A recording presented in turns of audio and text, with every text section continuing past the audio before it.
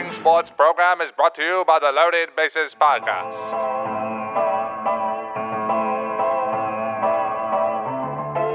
This is New York. Everybody late. Everybody.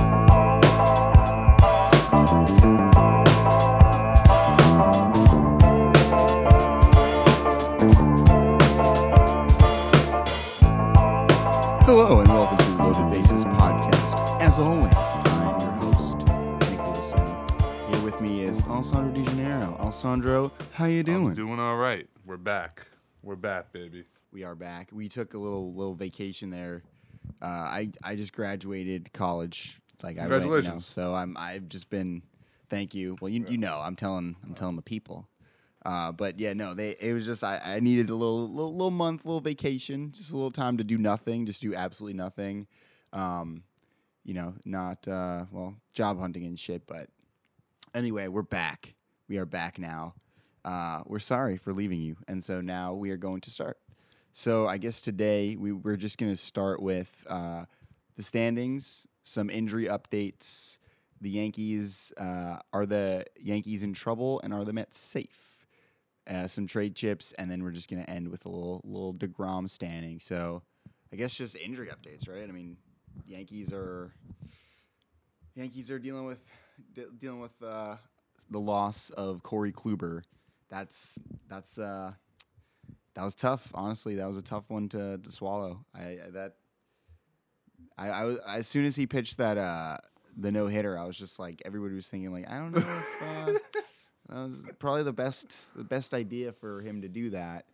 And then the Yankees were just like, well, I mean, if we fucking pull him now, like, we're gonna look like the biggest a-holes on the planet. So they let him pitch, and he's like, no, I got it. And then it's like, okay, sir, your arm is they need spare parts. The man is a robot. They need spare parts for the shoulder. So he's going to be at least until August or September. That's terrible. The wonderful prize, Wandy Peralta, he is on the injured list, the 10-day injured list that you guys traded, I think, Tauchman for. So, although Tauchman's not really hooping either for the Giants, but He's not being terrible though. And he's come up with some big. Hits. You completely missed the shade. You completely missed the shade I threw there. I said at least he got to go to a team that's in first place. Oh, nice. So there you go. Needed that. Sorry, I just had to throw it in. Smooth. It's just smooth.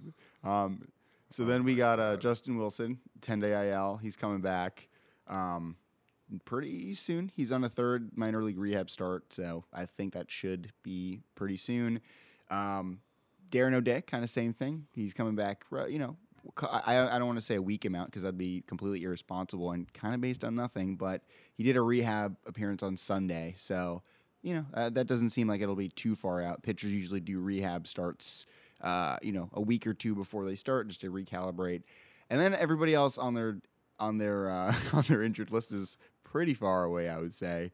Chirinos is not going to ever play for them. Hicks and Severino and Clark Schmidt. So Severino actually might come back before the end of the year, but that's sort of where the Yankees are injury-wise. We'll talk about some reinforcements. Like obviously that's not even a hint, but we'll talk about we'll drop some names. But the Yankees, I'm sure, are going to do some shopping. But the Mets are also dealing with just a few injury situations, So it's basically just J.D. Davis on the 60-day. I really don't know when he is going to come back. All right, so then you got Carlos Carrasco, who's on the 60-day, obviously. He was was thinking like an early August, late July thing, but it seems like he's pretty consistent with that timetable. And then Giseleman is going to be gone for a while. Lucchese's out. Munito is just on the 10-day. He should be back pretty soon. Dylan Betances, he's gone. I don't think he's coming back this year at all. I don't even know where that man is, honestly. That was pretty brutal. And then Noah Syndergaard, he might come. I think he saw. So apparently there was elbow inflammation. He avoided serious damage, structural damage in his UCL. So that was good. That was Justin Toscano of the Bergen record. And I don't know, that's obviously huge, but I personally don't see Noah Syndergaard being a huge factor in the season. And then just after shelving him all year, pitching him in the postseason, that's going to be also tough to recalibrate, like in the postseason. And we'll also touch on a little bit of the sticky stuff. We didn't mention that earlier, but I'm not saying he was or wasn't, but like if that was something that he used, now he's also dealing with that. That's a good point. Again, that's not me casting aspersions. Like literally, like we don't know any like with anybody, you know. So yeah, and then of course you've got Yamamoto's on the 60-day. I can't imagine he pitches again this year. And then there's just Joneshwi Fargas. He's coming back. Like, you know, again, he's on the 10-day IL, so we'll see. So, yeah, both teams are injured, which has led to now, I guess, the next progression here would just be to talk about the standings because the Mets and Yankees find themselves, I mean, in very, very different positions like than we would have guessed, right? Yeah. I think the last time we spoke on the podcast, it was definitely like, oh, the Mets are doing okay, but, you know, I mean, the Yankees are going to turn it around. Like, the Yankees we're a little worried because of the pitching, but the Yankees are going to hit, 20 home runs a game and pitch, well. And now injuries and just underperformance, the Yankees are in fourth place, which is pretty bananas.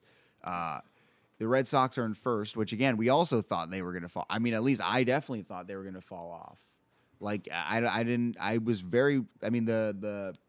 the offense has always been something that you're like, all right, this is actually a pretty good team offensively. I'm sorry to cut you off. I did not realize that after today's loss, they fell to fourth place. Ugh, what a crushing. Oh, my God, dude.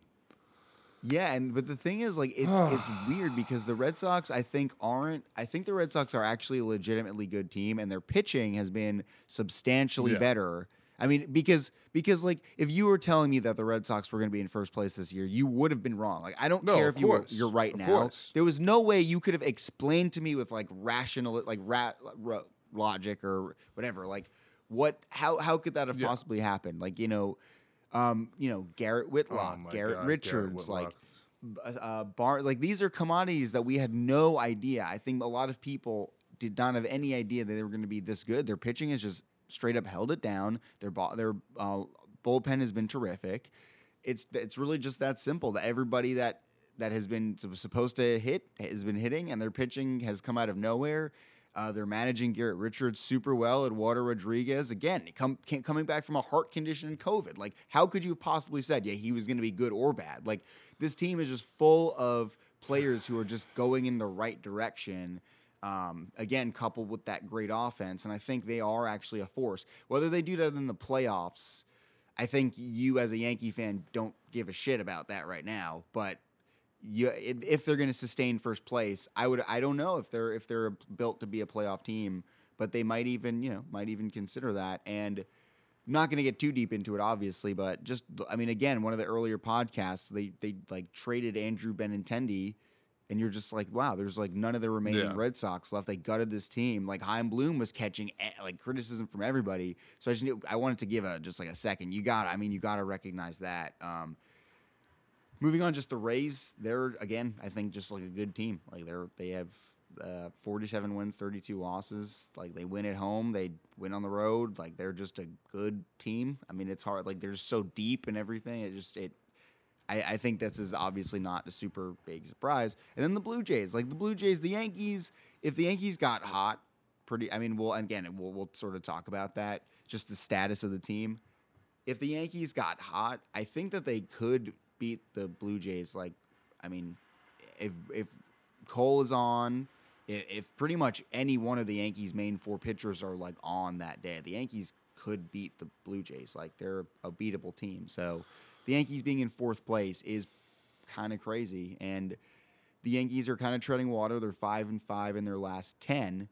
So, I mean, now I guess we'll turn over to you, Alessandro. What you can give sort of like a general rant because the format of this segment is: are the Mets safe and the Yankees are in trouble? In trouble is very broad. So I think you're pretty good at painting the broad brush of the Yankees. So please hit us. What's up?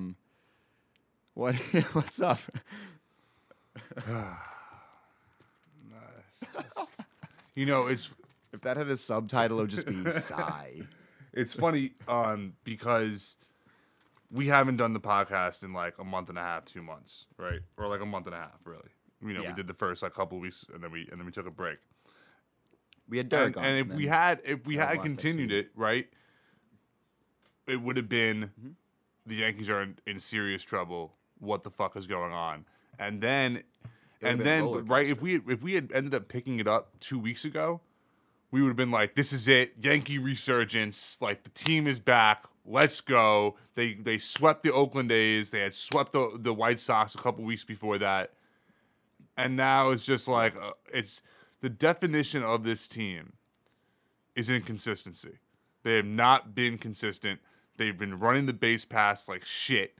Like they're making mistakes that like little leaguers make. It's a full. Do you think this is any sort of like not to cut you off, but do you think that there are anything that were wrong last year that weren't addressed that seeped into this year, or do you think this bunch is uniquely? I don't want to say dysfunctional because they're not. I think they're a lot of teams this year that are underperforming. Well, and that's another interesting thing. The league is a little weird this year, but yeah, I think the Yankees are. You could say underperforming. But they've been underperforming for 2 years. They did not play well last year. They were inconsistent last year. They barely squeaked into the playoffs, and that was only because the playoffs were expanded. I think.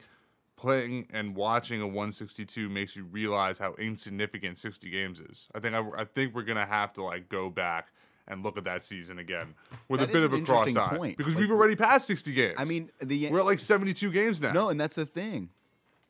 Like, if you look at the structure, just like the motivation last year, you could be like, well, I'm a team that. We're not great, but we're sort of built to we're probably going to get in. That doesn't exist anymore. And it was 60 games. I kind of wonder, just now that you said that, if that sort of is in the back of the minds of players. It could be.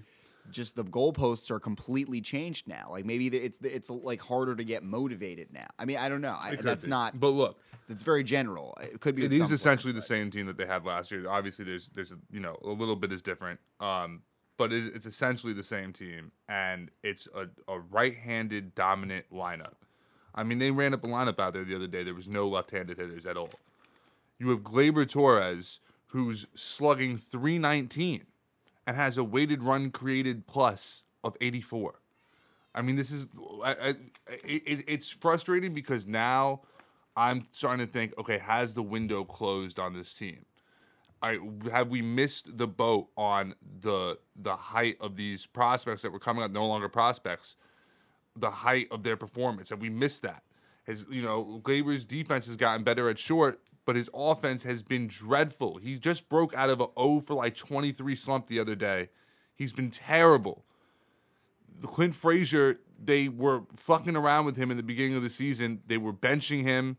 They weren't playing him, back-to-back games. He would go on a little bit of a hot streak. They would bench him. They wouldn't bat him against lefties. And now he's getting regular playing time, and he's not hitting. Their outfield is Miguel Andujar, Clint Frazier, and Aaron Judge. Brett Gardner is a non-factor. He can only play defense. He's not hitting. The only bright spot of this season has been two things. One, Aaron Judge is having a very good season. And two, Gary Sanchez is having a comeback season. I have it right here. I had to pull it up on my phone.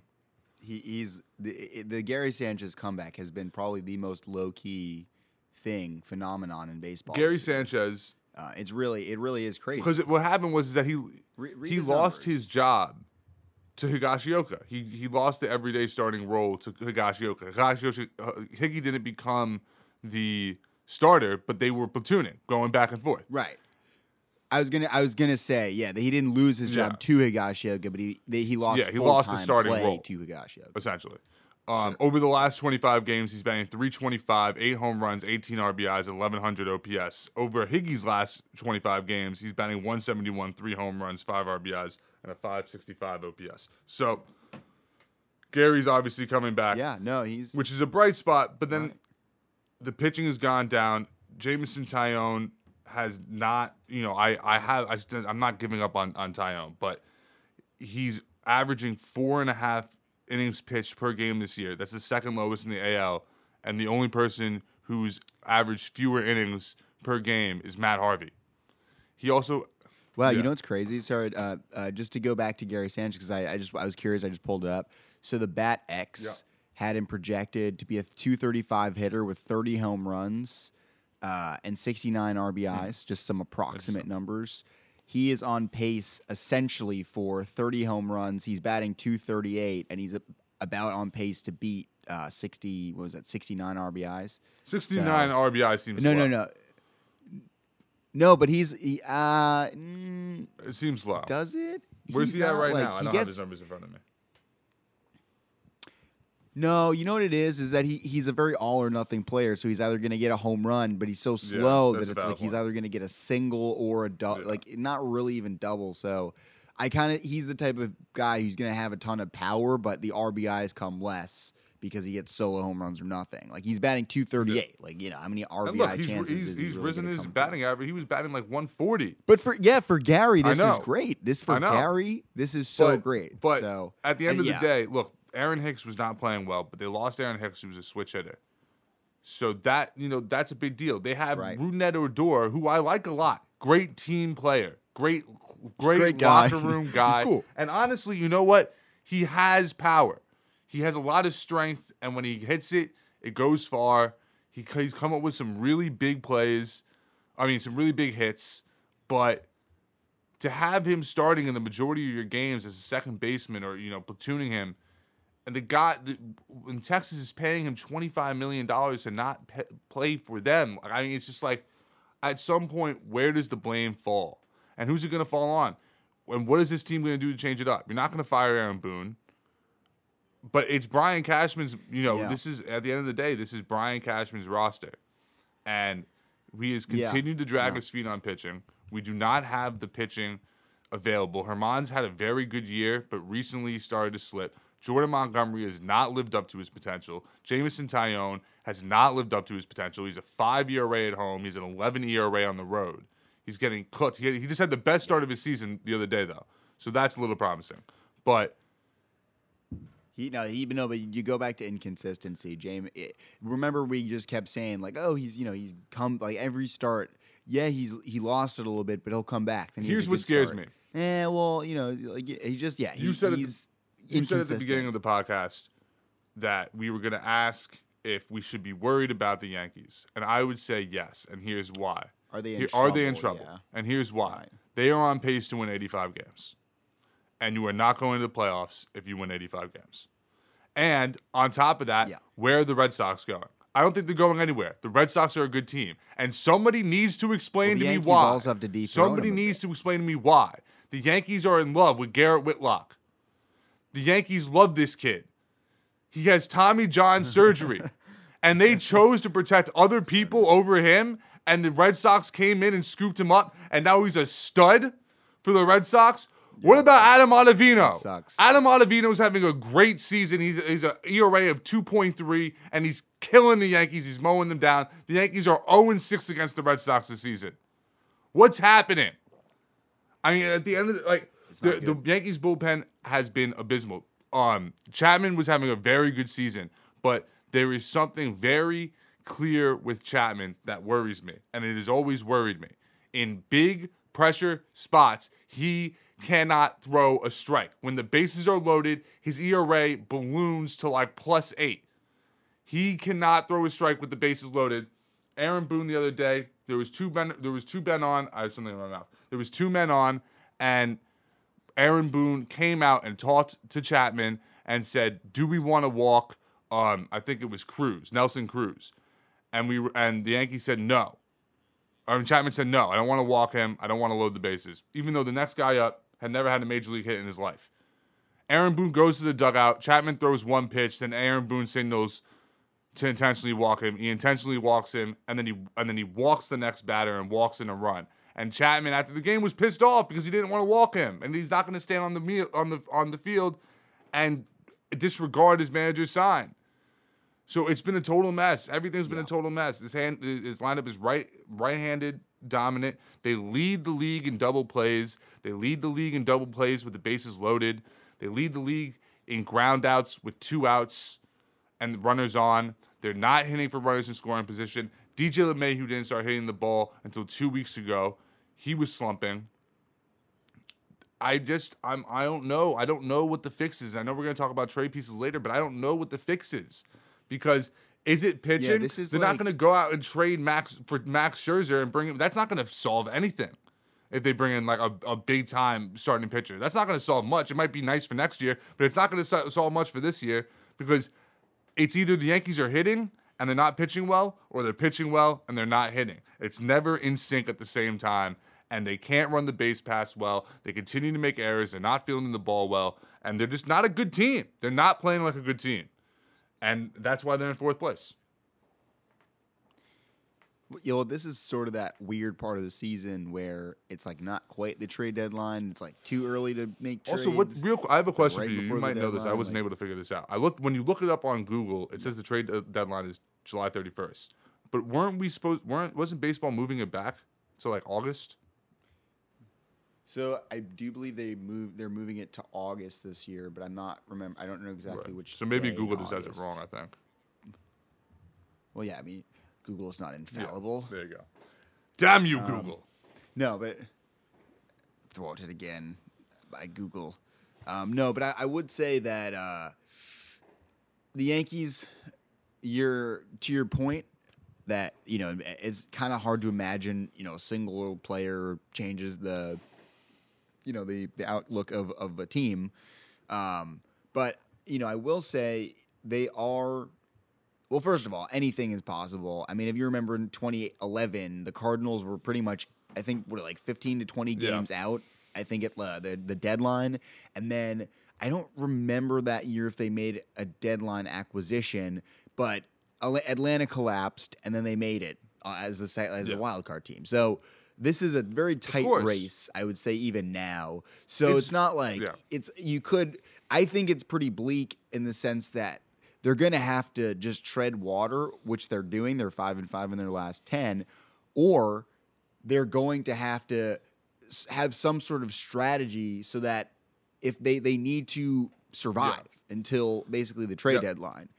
And so I don't know what that looks like because even if you've got to sink or swim, and it looks like the offense is the issue, but for a team that's headed, that's historically better in the second half, and it's getting hotter, right? So if you're a hitter and the weather's getting warmer, and you're in Yankee freaking stadium, like that's all good news. And spin rates across the league and slugging percentage is up.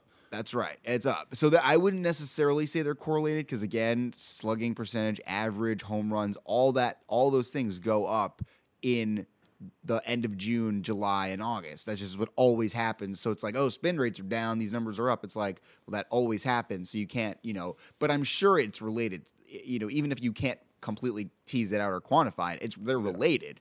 So the Yankees, needing offense, I think that actually will just kind of fix itself a little bit. I just think it has to.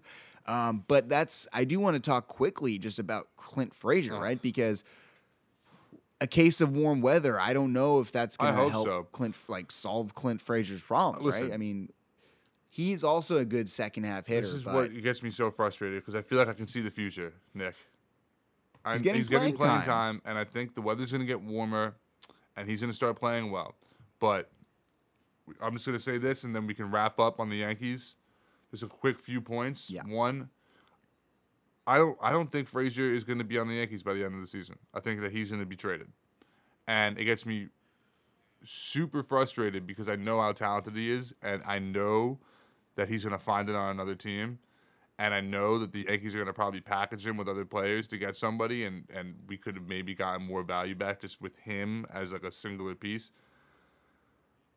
So that breaks my heart because I do think he's going to start hitting. Although I will say his slugging is worrisome. The other thing is the Yankees went from having a ton of outfield depth to having no outfield depth at all. You have Andujar playing left field, and I'm sorry, he's starting to swing the bat well again, and I'm really happy that he is, even though he's been slumping as of late. He cannot field the fucking ball. He cannot field the. Tauchman's a lefty. Yeah, Tauchman was a lefty. Bro. And is Ford a lefty or Ford was a lefty. Oh, Yeah. geez. So that you Yep. just oh wow. I don't. Yeah, that's so And weird. and Like, that seemed Andujar, insignificant at the I time, like but- Andujar. He can't field the ball. I was just watching the game today, and it was a fly ball, and he just let it like drop right next to him and like bounce off the wall. And he can't field. This guy cannot field. He has to be a permanent Yeah. DH somewhere. And the Yankees, they have no outfield depth, and so now I'm just worried. I'm like, okay, like yeah, like they're gonna have to play really well for the remainder. Like it's getting late early. Like I know it's only June, but it's getting late early, as Yogi Berra used to say, because they're gonna have to play really well against the Red Sox, who are a good team, and against the Rays, who are a good team. And I keep waiting for the two of them to kind of cool off, and it's not happening. I'm not really worried about the Blue Jays. The Blue Jays have no pitching, but it's just I just think it's a poorly constructed roster. And if I would have never said that a few months ago. But looking at it now, after 72 games, it's a poorly constructed roster. It just is.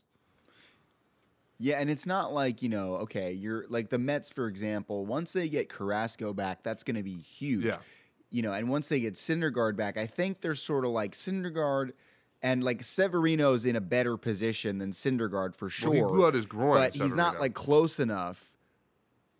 Yeah, but I think he's still closer than Syndergaard. His injury, he had a setback for sure, but it was the groin was worse than the elbow. So if it's not in the arm, I'm less worried.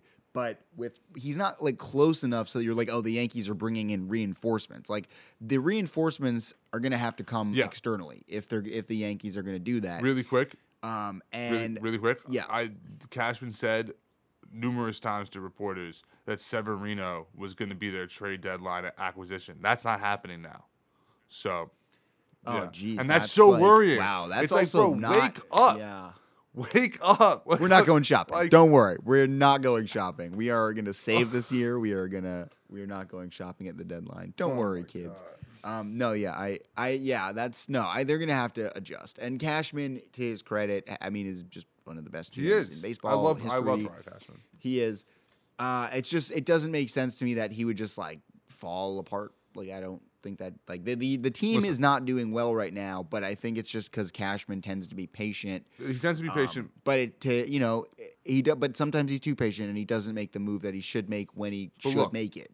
So that would be my criticism of Cashman and certain missed opportunities. But I will say, he's gonna need. I think in terms of the Mets and Yankees, they're both gonna have to go shopping, right? And so, unless you want to just add something before I Very go quick, to very, this, very, I very, was very, gonna very, start- very quickly. All I was going to say is Cashman is my favorite GM. I love Cashman. I think he's one of the smartest GMs in the game. But the spotlight has to be on him for this season, for this team, and also that the fact that he's only won a single championship in the past 20 years. That's now going to start to get brought up because now it's like, all right, let's go, buddy. Like this is the team. This was your team that you reconstructed.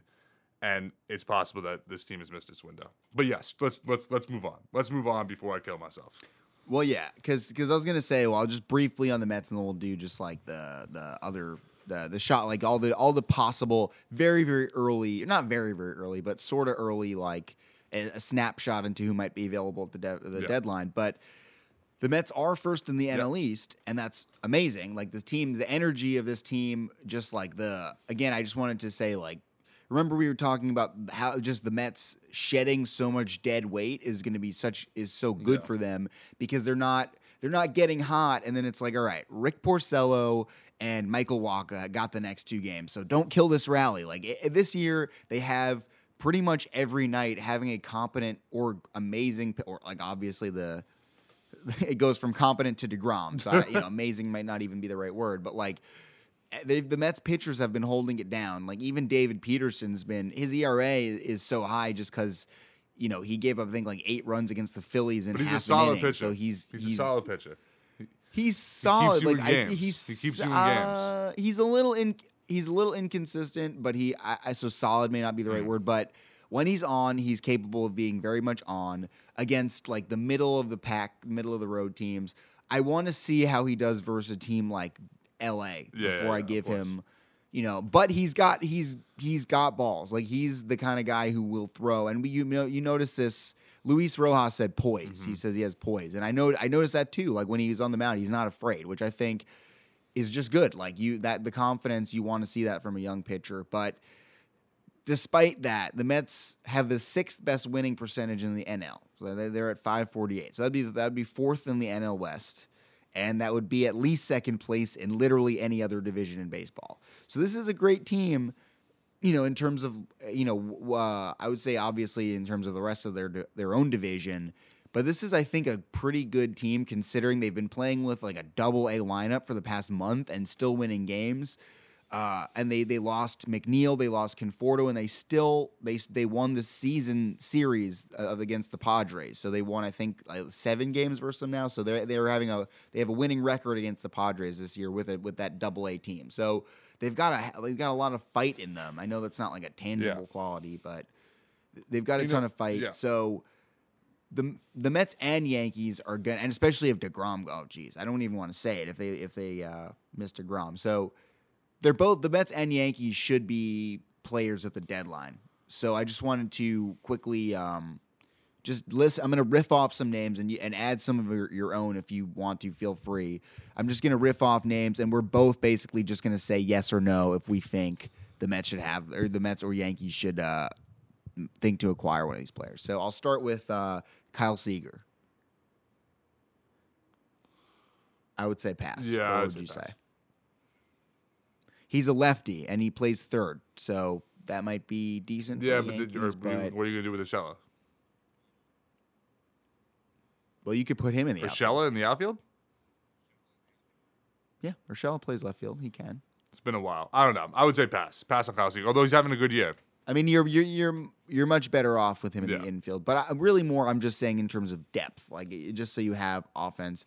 Seager's also one of those guys that's like he's not like 100% related on power. Like that's not his full game. I like him too, but he's super hot and cold. Like I have him. I know this from having him on my fantasy team every year. Like he will carry you 1 week and then be awful for like 2 weeks. No, I have him on my other fantasy. And if you look at that, obviously. Yeah, so he's like up and down. But all right, Max Scherzer. What do you think he's somebody that the Yankees should? Would you consider? Would you do? I agree with Mets the Mets too. I think they would, and I think that they wouldn't have to give up like top. No, that'd be tough because like the Nationals are in your division. For so sure. I feel like just because they're in your division, he's gonna have to pitch against them. It might cost a little bit more. I mean, yeah, but if they're out of it, I would imagine that the Nationals will not be selling. If they're in it, they will not be selling, and So I don't know. That's a good point. I guess I just would assume that any team would be on limits until they say that they're not. Sick. But that would be dope. Raisel Iglesias. Do you think the Yankees need bullpen help, or do you? I mean, the Mets. I think the Mets definitely could make a play for another reliever. The Yankees, it wouldn't hurt, but it depends on what you have to give up. And Iglesias is a good pitcher. So, I don't know. I think for the Mets, it's definitely a play. For the Mets, I think it's definitely a play. The Yankees, I think their bullpen is pretty deep. By the way, real quick, just a sidebar. The Mets farm system is not deep, just a very quick sidebar. I think Deivi Garcia, I don't know if we're going to be seeing him again this season or anytime soon. He's just getting ripped in the minor leagues. Destroyed. He's getting ripped, damn. He stayed. I think he stayed a little later in the Yankees camp this spring training just to like work on things. But they have like a new pitching coach, he's I forget his name. Damn, but he's like his name's on the tip of my tongue. Well, anyway, he's been working with some of the Yankees on specific pitches. I think like splitters and changeups. That's sort of why the Yankees have been throwing more changeups. That was part of this person's. On top of that. But. Yeah. So, all right. So, Iglesias is a maybe. Jonathan Scope. I know I bring his name up every single time I possibly can, but like I think of him as someone who can contribute the same way like Jonathan VR has been. I said him more for the Mets. I don't know if he's absolutely necessary for the Yankees, but they're one injury away from needing someone like Jonathan Scope. So, I think if you put him in Yankee Stadium. He bats .329 on fastballs. The Yankees are known for being a team that acquires players that feast on fastballs, and then they play them in Yankee Stadium. It's usually for lefties, but Scope still has a ton of power. His max exit velo is still in the upper 90 percentiles, like it always is. I mean, he's a stud. He can play third base, shortstop in a pinch, and second. You'd be good. I just feel like any team that just has an injury, you plug in Jonathan Scope, your money. You don't. like yeah, I don't know. He's the type of player I think that any Yeah. team that's sort of on the cusp, you start with that. Like that worked for the Mets with Yeah, VR, and that's why I think that's. My Yeah. bad to cut you off. I agree. This is the only problem with the Yankees is it's another right-handed bat. But I agree. Everything that you said Interesting, is right. true. But I just don't know if the Yankees can afford to acquire. If they're going to acquire any offense this trade deadline, I would assume it's going to be strictly left-handers. But I could be wrong about that. Yeah, They're not going to pass up on a Maybe. great Yeah, I agree. right-handed No, hitter, if the opportunity falls in their lap. But I think they're really looking to get the left-handed bat. So right. Yeah, I could see that. I think they'll take offense, but it also, I mean, there's a reason why lefties hit better at Yankee Stadium. You want lefties, so I'll just quickly Eduardo Escobar. I said pass for the Mets because I've seen his name in the media, but I think the name recognition, chasing that 2018 season, he's been good this year, but his defense isn't good. It's not all that impressive. So the argument that he plays multiple positions to me is like, yeah, not well. Like I do a lot of things kind of well. Like I don't think that's valuable. Like you wouldn't like hire me to be a tennis instructor because I kind of can. Like I'm not getting Eduardo Escobar to play defense, and the bat isn't that valuable to me. So I would pass if I'm the Mets. But the Yankees need help on Yankees? defense. Maybe he'd be a little bit better than Odor. He's a switch hitter, which could help. Right. But it's not a huge upgrade from Odor. It's not like what is he batting right now? He's batting like 230. What's he batting right now? Oh, is Eduardo Escobar really a switch hitter? Yeah, he's a switch hitter. Is that It what? says- How that's did what I it not says. know that? That's dope. That's what- Oh, okay, yeah, that's fair. You're like, looked it up. You actually looked at his page. Just need to make sure. Need That's a to thing you cover can all do. bases here. People also ask, is Eduardo Escobar married? Where is Eduardo Escobar from? How many hits does Eduardo? Who Googled that? Who Googled how many hits does Eduardo Escobar have? Where? Like in when? That's Like funny. what? That's such funny. a That one vague doesn't thing. pop up for me. That's chaotic. I see the married one in the front, but I don't see the how many hits. What? Yo, this is okay. Yo, I'm not gonna lie. This is actually pretty racist. The next one is the Medellin cartel still Oh active? my god! Why is that It's the next because suggestion? Escobar is his Google. last name. That's terrible. oh But here we go. wow. Who did the Twins get No. for Eduardo Escobar? Doesn't say. All right, there you go. All right, so next person, I would say Ketel Marte. That is also a switch hitter. That man is also a switch hitter, and he's also a great player. He plays the outfield well, but not. You could play him in the infield, but the Yankees kind of need an outfielder. He's also a switch hitter. He was good. He was going off before he hit the injury Yeah, list. that's what I was just about to say. I would definitely take a look at it, but if his hamstring is, a little fugazi, then you can't afford to.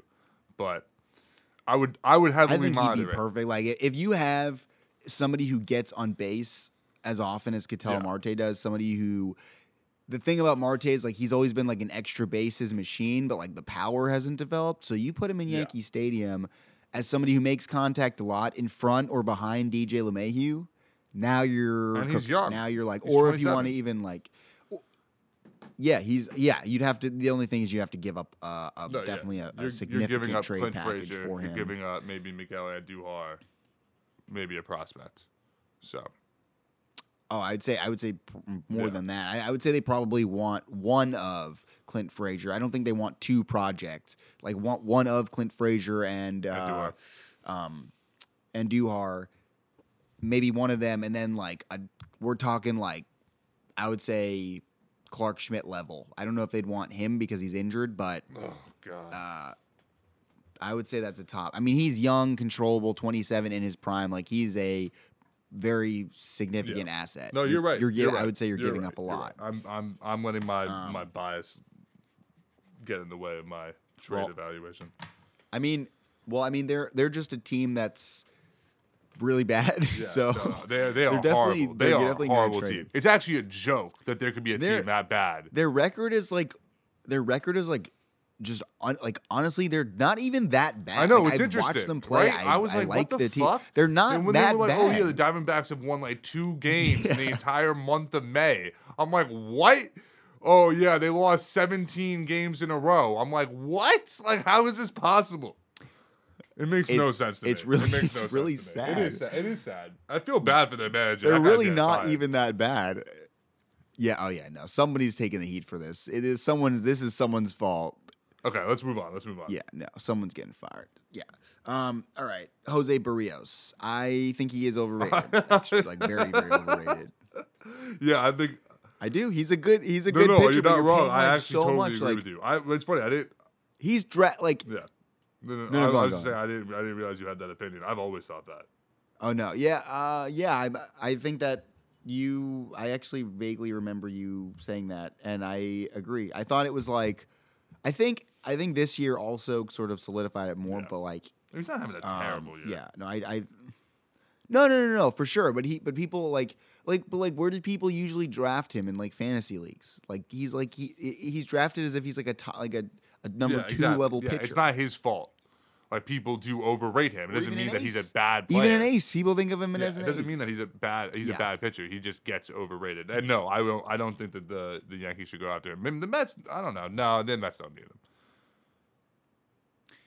Yeah. Well, all right. Anyway, so let's No, sorry, that sounded so douchey for no reason. Yeah, what the fuck are you talking about? I don't care. No Just Joey the next Gallo. topic. No Joey Gallo. Yeah, right. No, I don't. I Fuck think outta if here. you're the no, fuck no. outta here. All right, Trey Mancini because I only added him because the Orioles are again like super bad.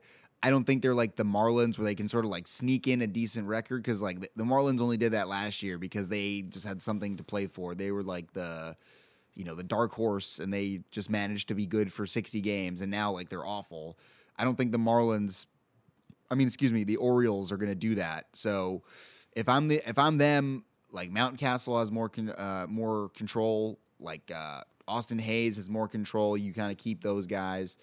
Keep your, Hunter Harveys and like get ready for Adley Rutschman, but trade If Trey I'm them, Mancini because his value is okay. Yeah, no, I was just gonna say that this is like if they like. I'm not saying they won't wait because teams sometimes do that where they just hold a really good asset for much longer. It's like it's the most frustrating thing. Like Trevor Story, or like why are you not trading Trevor Story now? Like last year, the year before, Jesus. you're getting way less. Like so, teams do that all the time. Trey Mancini is a huge asset. I don't know if he works super well in the Yankees because he's really a DH or like a first baseman. But would you trade for Trey Mancini if the Orioles were like, listen, we want like fair value, but we're gonna give you like we're willing to trade Trey Mancini? Like, would you say yes or no to that deal? I think they should trade him. I think he's gonna get traded.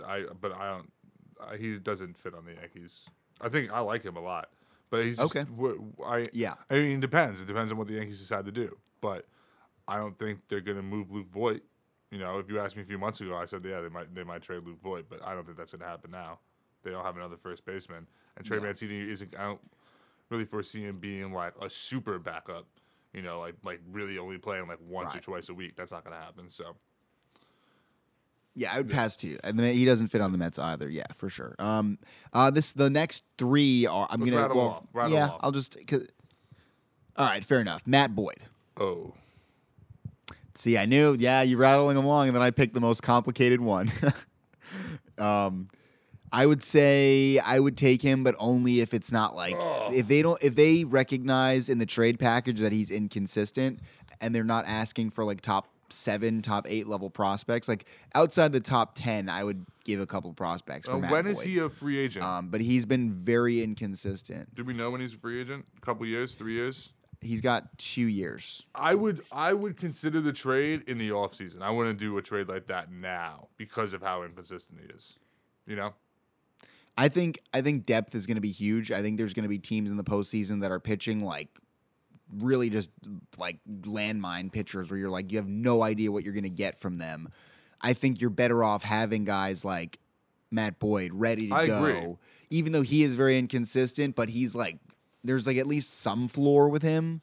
But again, now that the balls are like de-stickified, I'm like looking at every pitcher sideways because I don't know. Yeah, it's like hard. It's hard to say now. hard to So say. I guess assuming you're gonna get like what you've gotten, just pretend even though that's not. I mean, yeah, I'd be a good interested. idea It depends on what the value is, but also at the same time, I'm not really sure if the Yankees are capable of like bringing a guy in and turning him into like a pitching guru in the span of 2 months, like a team like the Rays or the Astros can do. You know. No, I agree. I don't know. I would have just imagined well, he's also going from a pitcher's park to the Yankee Stadium. So I don't know if that's gonna also create- that's a valid point. It's a lot. It's a lot. It depends on what the value would be, Yeah. but I would assume So- the value would be high. Yeah. Right. Yeah. Yeah. High-ish. Like I don't know. He's got a 3.44 ERA in 70 innings. So, but yeah, 120 WHIP. I mean, he's pitched well, but he's been inconsistent The Tigers and have injured. good pitches, so they have the flexibility to move a Boyd because they have a guy like Screwball, Right. and then the other dude whose name I can't think of right now. Oh, they have Matt Manning and they also have Casey Yeah, Mize. Mize. So That's what I was thinking of. yeah. So all right, Mitch Haniger. I have no idea who that is. That's funny. Welcome to the Loaded Bases podcast. We are researching the players as we. I don't know do who this that. podcast. I don't even think I've ever even heard that name before in my life. Who'd you say? He's on the Mariners. Wow, that's That's pretty bad. That's pretty bad on my part. terrible. That's awful. That's pretty bad on my part. Oh What's my his God. name? No, don't edit it out. No, don't fucking edit that out. Don't edit that out. I'll leave it in. What's his name? It's I'll staying leave it in. What's his? Mitch Haniger. Just you play MLB The Show too. I haven't played like- in a while. All right. Oh, okay. Oh, excuse me. Oh, sorry. Mitch Like, Haniger. Interesting. all right. Do you know Adam Frazier on Yeah. the Pirates? Second baseman, outfielder. I would take him in a heartbeat if I was the Mets. For the Mets, definitely. Heartbeat. He's 29 years old. Left-handed hitter. He's like Brian not Brian Williams. I almost said Brian Williams. Brian Anderson. The Mets could use him, honestly. The may will be interesting to see what the Mets do at the trade deadline because they don't have a ton that they can move. They don't have a ton of. They don't want to spend a ton of money, but I think they will. Oh, but Like, Steve if Cohen, they- like, Steve they're Cohen going- already they- said, they- I'm not going over the threshold. Like 10. I think he's I think he's nuts, that guy's out yeah. of his fucking mind. He's like, I'm blowing past it. All right, it's like fuck it. No, he's just like he's a rich guy. Like he's gonna get the most out of the. It thing would that be he interesting to bought. see, Like, I think it's how like tactical they are about like who they get, or if they're just like fuck it, like Chris Bryant, let's go. Oh wow, the Cubs are. I know the Cubs are good, so so they're I don't probably even know not if going they're to be trading selling. Chris. All right, Bryant. we gotta move on. Let's wrap. up. Well, okay. Just three more, Also, and I then guess I'll you- literally did you yes look or at that no timer? from each 'Cause of we've us. blown past the 37 minutes. I know we blew past it. I couldn't it's stop. fine. I couldn't stop talking. All right, whatever. Actually, I'm just gonna say Nelson Cruz no No, for the yeah, Mets. it's a no. Would, That's I a would no. just say That's a no for me, dog. Trevor Story. Yeah. You know what? Yes. I would trade Yes, for him if okay. I were the Yankees and then give him a contract. I would say that's clearly a no for the Mets because, I mean, He's a right-handed hitter, which we'd is have a unfortunate. But he's payroll. also Yeah, right. He's a right-handed hitter. Not that he's gonna make Yeah, fucking I don't know. $300 million. No, I'm just kidding. No. Yeah, you'd be getting half a season for him not to retain him. I don't mind that actually, but it does. They have a shortstop, so it doesn't make any Well, sense. hey. So, and then Isaiah Kiner Falefa, I think, or Falefa, excuse me. I'd say we would both Yeah. say yes for that. I would imagine. Yeah. All right. Dope.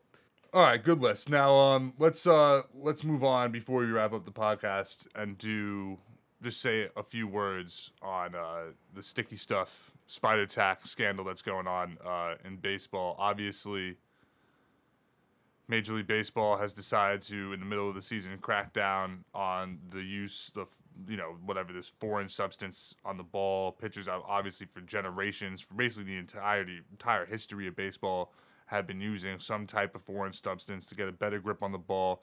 But, in fairness to Major League Baseball, even though I'm about to, rip them a new one, in fairness to them, only recently have pitchers begin to weaponize. I mean, it's a sticky subject, no pun intended. That was planned. because It was you could say that executed. Gaylord Perry was throwing the spitball. That was weaponized, but people were using a specific substance to weaponize spin rate, and that mixed in with the change in approach from hitters led to a dramatic decrease in offense, which is clearly already a problem for the game in the 21st century. That's one of their biggest issues, is that nobody's hitting anymore.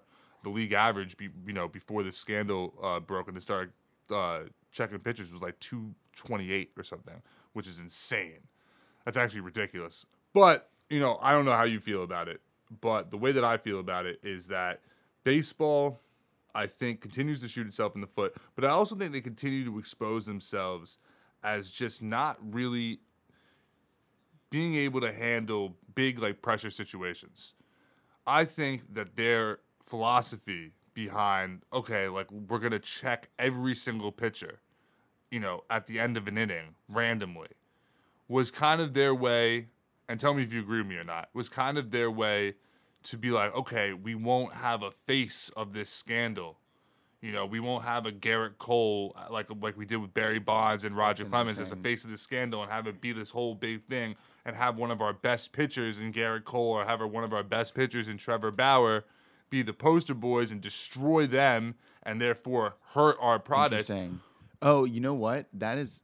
We'll just rather just check. No, I'm just. All these pitchers at the but it unfortunately has led to a circus because these games are being broadcast and the cameras are picking them up, and now you have Jacob deGrom, who it was just a bad optic. You have the best pitcher in baseball, one of the best pitchers possibly who ever lived, somebody who's on pace to have the best single season pitching season, whatever, in the history of the game, and he's the first person you check because it was the first time. But it's just like, I don't know. I think that what they could have done, and I think most people will agree with this, and it seems so easy and so simple to me that I don't understand why they wouldn't think of this. Was that you just... Well, not to be too conspiratorial, but if you were to be Machiavellian about it, MLB essentially gave the players a year's warning, but really didn't enforce it at all.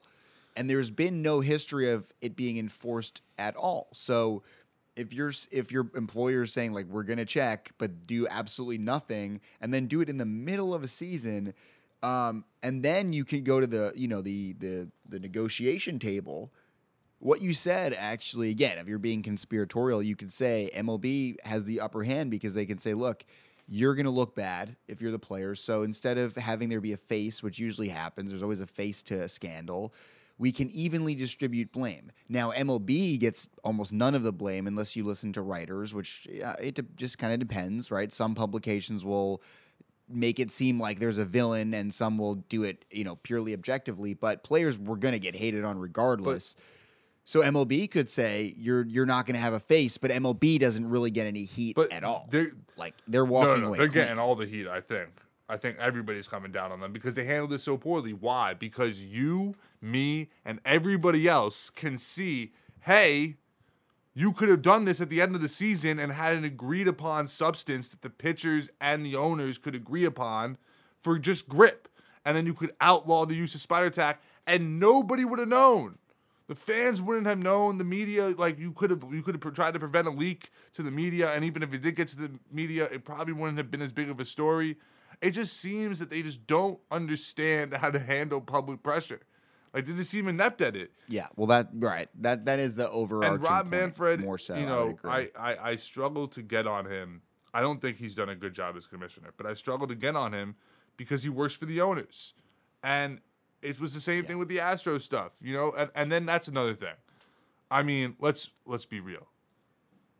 It's not a great optic when you have something as egregious as the Astros scandal, and then you're now checking players for this foreign substance, use of a ball, which most people are just using for grip. Very few are using to actually weaponize spin rate. I mean, you look at Garrett Cole's numbers. His RPM is down.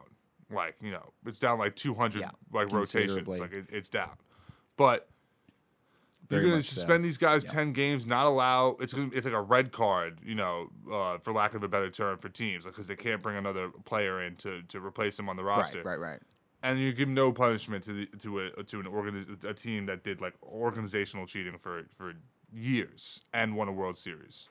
It's I mean, it was a little different. No, I know it's different. I'm just saying it just doesn't look good. It was, you're not actually catching Astros literally cheating, but you are literally catching players with this sticky stuff. So I understand, it's not fair, but it does make sense, logistically, why those things happened. Not made sense because the backstory here is that MLB handled both poorly. So it's not one is inherently less harder to correct if you'd done it correctly, but or enforce is a better word. It But just yeah, frustrates me because you have, the Astros cheating scandal, whatever. But this right now in baseball, you have so much good young talent. We've talked about this ad nauseum. We spent like the whole last season talking about marketing the game and how we have all these great players in the game right now. And the game should be rising in popularity, but instead it's scandal after scandal, mishap after mishap. And everything that I've been reading, I don't know if you've been reading the same things, but everything that I've been reading says that more likely than not, there's going to be a work stoppage at the beginning of next year when the players and the owners can't agree on a new CBA.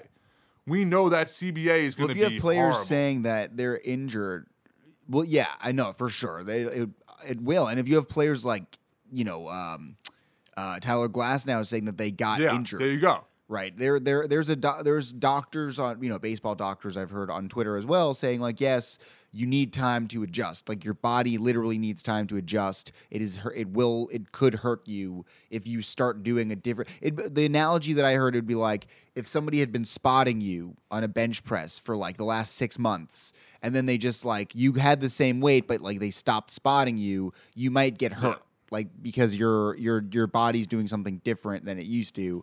Obviously using sticky stuff because it's harder to get that like to throw without that grip. You have to press down harder and throw. So that's why it's like pretty dangerous. And for MLB to just like that alone, for them to not know that, they're not making informed decisions. They're not. How are they consulting doctors? Like a 3-week notice, like, hey, by the way, we're going to check on like this date, and now you're just going to take away that entire exactly. And they didn't. Excuse me, this is a multi-billion-dollar organization. You're going to tell me they didn't have doctors to tell them, yo, by the way, like if you take this away in the middle of the season, you might have like an epidemic of injuries because guys are using this for grip, and you can't like hire like some scientist to come up with a universal grip that can't be weaponized but can be effective in use of like in terms of grip. It's just MLB's own incompetence is also I think why a lot of teams didn't heed their warning because they're just generally screw things up. What scares me is that I think the majority of the owners, I'm not saying all of them, but I think the majority of the owners are satisfied with the money that they're making. They're turning a profit, and they don't really care about the growth of the game. And part of that I guess falls on the commissioners' shoulders for not, explaining to them, hey, guys, like if we work with the players, if we don't have all this scandal constantly popping up, we can all be making a lot more money if our viewership goes up. And I just don't think they give a shit. I don't think the players give a shit either. Well, that's the thing, though. Viewership is up. It is up. That's interesting. But is it up? But it's how is it up in comparison to the other sports? Because the last time I checked, which was like a couple weeks ago, it is lower than the other. The last time I checked, which was like a couple weeks ago, hockey is kind of going up, and baseball will never fall to the fourth sport. I don't think that's ever going to happen. But the gap from basketball and baseball was beginning to widen, and the gap between baseball and hockey was beginning to get a little bit smaller. Shrink, yeah. No, I mean that's true. You're right. In the long term, the outlook is trending in that direction, but it's still behind. So we'll have to see if this short-term incompetence is going to lead to, just a bad future, and that'd be super depressing because I think that they're not. I mean, the marketing of the young players this year, I think, has been a little better. I think Fernando Tatis has been marketed well. Like you want kids. I think more kids are actually Tatis jerseys are up. I saw a tweet than the best jersey from last year, which, if I'm not mistaken, I think Tatis was also in the top 5. But so I don't know. They've got to definitely do their job of marketing. We say this really like quick, every and then week. we'll end. And we'll wrap. I was watching First Take, which is an extremely popular show. Gets millions of views every single day. Number 1 sports debate show in the country. And Max Kellerman was on it, and he said, baseball has a huge problem on their hands because the only time we ever talk about them on a national show, and this is true, local shows talk about baseball all the time, but on a national show, the only time that they're ever talked about is when the World Series is happening, and B, when there's a scandal. And that's really bad for the sport. Really bad for the sport because they don't get talked about on a national level anymore at all. And then what's really funny? He said that, and then Molly, who's like the commentator, the one who like runs the whole show, She goes, "Okay, Max, I'm sorry I have to cut you off. We have a hard out. Up next, breaking news on like Kawhi's injury that like he had like 4 weeks prior." Yeah. Like it was just like, oh my God. Like just like rubbing salt in a wound. Yeah. Anyway. No, it's bad. It doesn't. It's bad. But anyway, not now to end on just like such a negative note. No, it's. I think. I don't know. All things considered, I think this sport. Well, no, I'm not gonna make like a summation about the game. Just the Mets and Yankees are in very different positions. I think they can both. They can both be competitive. Again, the AL East is the first place. I think is not out of the question, but. The pace right now is for the Yankees to have under 90 games, or under 90 wins, excuse me. Wins. So 85, yep. So, and the Mets, would you just to conclude? I guess they're projected at 89 wins. I think they're gonna. Would you say? Would you take I the think over I'll under take the on over 90? on that? I think really quickly they're gonna win like maybe 92 plus games. I think at the beginning of the season when we saw the BATX projection about them winning the East and we were kind of scratching our heads about that, I was definitely proven wrong about that. I don't think that the Braves are going to be good enough to bounce back this year. I think the NL East is actually a lot weaker than we thought, and I think because of that, regardless of the injuries that the Mets have had to deal with, I think the Mets are going to win the division. So, The Braves have the Braves pitching is decimated. the Braves are done. The Phillies have been super inconsistent. Yeah, well, Ozuna's gone. And I think they were up 3-1 last year on the Dodgers. They're done now. That's it. Yeah, they're it's going to be tough to climb back if they even can. Although, the wild card's also going to be tough because there are 4 great teams in the NL West, and there's 2 great teams in the NL East, the NL Central. I don't think they're going to have to worry about the wild card. I think they got the NL East on lock. I think it's this. And this is honestly, I think this is honestly like the only way they were going to make it to the playoffs anyway. Because the wild card is going to be a blowout. The wild card's going to be brutal. So anyway, all right. I think we will, I guess, just wrap on that. Sorry, it's been a while. We're back, and we're back in work mode, and we're back in regular podcast mode. Sir. So, look out for weekly podcasts again. Anyway, that'll do it. I'm Nick Wilson. Follow me on social media. My Instagram is ShiverMyTimsB. My Instagram or my Twitter rather is just what is so funny. Keep going. ShiverMyTimsB. No, my what is my. I don't know. Yeah, just Instagram is the best way to contact me. I think we're Loaded Bases Pod on Twitter, but I'm really on Instagram mostly. So yeah. All right. And Alessandro, unless you want to sign off with your social media. @Jody Gennaro, @LBP. Deuces. All right. Often I'm upset that I cannot fall in love, but I guess this avoids the stress of falling out of bed. Are you tired of me yet? I'm a little sick right now, but I swear when I'm ready I will fly us out of it.